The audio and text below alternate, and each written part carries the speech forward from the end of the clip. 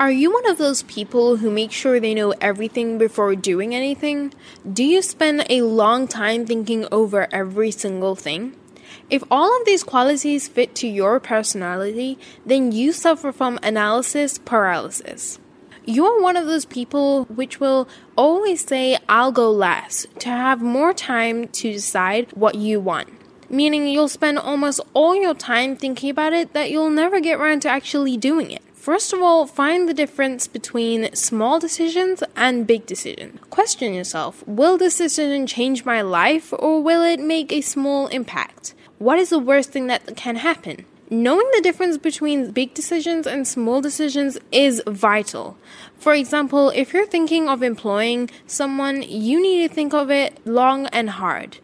What will this person give you that others don't have? Whereas deciding which pens to buy that are cheaper for 2 hours and saving $1 when you could be working for 2 hours and gained much more. But what you should do is pick something and don't look back. Yes, it might be the wrong decision, but work with it and look at the positives. What could you gain from it? And not the things you could have gained if you did the other option. If you still can't make the right decision, ask someone you trust. Someone you trust as in someone who will tell you the truth and is not afraid to tell you if something you're doing is wrong, and not the person who always tells you it's a great idea and there's nothing to change about your decision. This links to my last podcast. Perfection is not the key unless it's a life-altering decision. Even if you make the wrong decision, be positive and make it work. Building your confidence is one of the things people think you either have it or you don't, but that's always not the case. Some of the ways you can make yourself confident is change your body language and attitude. Maybe you're slow at reacting because you're not 100% sure you're going to get something right. Don't always make sure you can be perfect at something before doing it. Just do it. Set time limits to gather as much information as possible. Then set another time limit to actually finish the task. Your attitude is another thing that matters when it comes to working. If you always have a negative attitude towards your work, then others will not see the good qualities and accomplishments, and if employers feel the need to get rid of some employers, you will probably be the first. Another reason why your attitude is important, if you are always late to work, others will not see the need to be punctual either. Bad attitudes can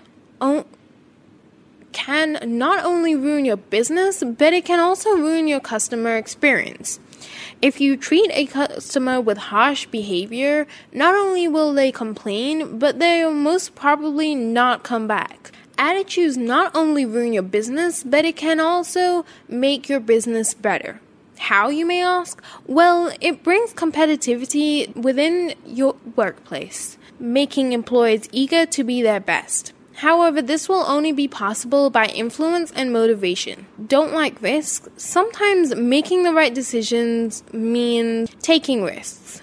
Taking risks might cause mistakes or misfires. Recent research suggests successful executives make more mistakes than people who haven't taken risks at all. There are many pitfalls of taking risks. You open yourself to a number of different outcomes, whether to expose you to failure or potential loss. But in fact, all successful people often fail or embarrass themselves and yet strive for success. When you make a mistake a number of times, there are both advantages and disadvantages. One of the advantages is that it reduces the fear to make more steps to success, and it opens more possibilities. Yes, it may change your life, but it's not always in a bad way. You also develop self-esteem and self-confidence. This will make you believe you can do anything. But when you make mistakes, take them as learning opportunities. Some studies suggest that general CEOs are about 65% correct, and the rest is all mistakes. But buried under all of the risks is success and reward. Yes, it might not be a reward in your eyes, but trust me, good things will come out of it. Be sure to listen to my next podcast about personal learning if you're one of those people who find it difficult to adapt to surroundings.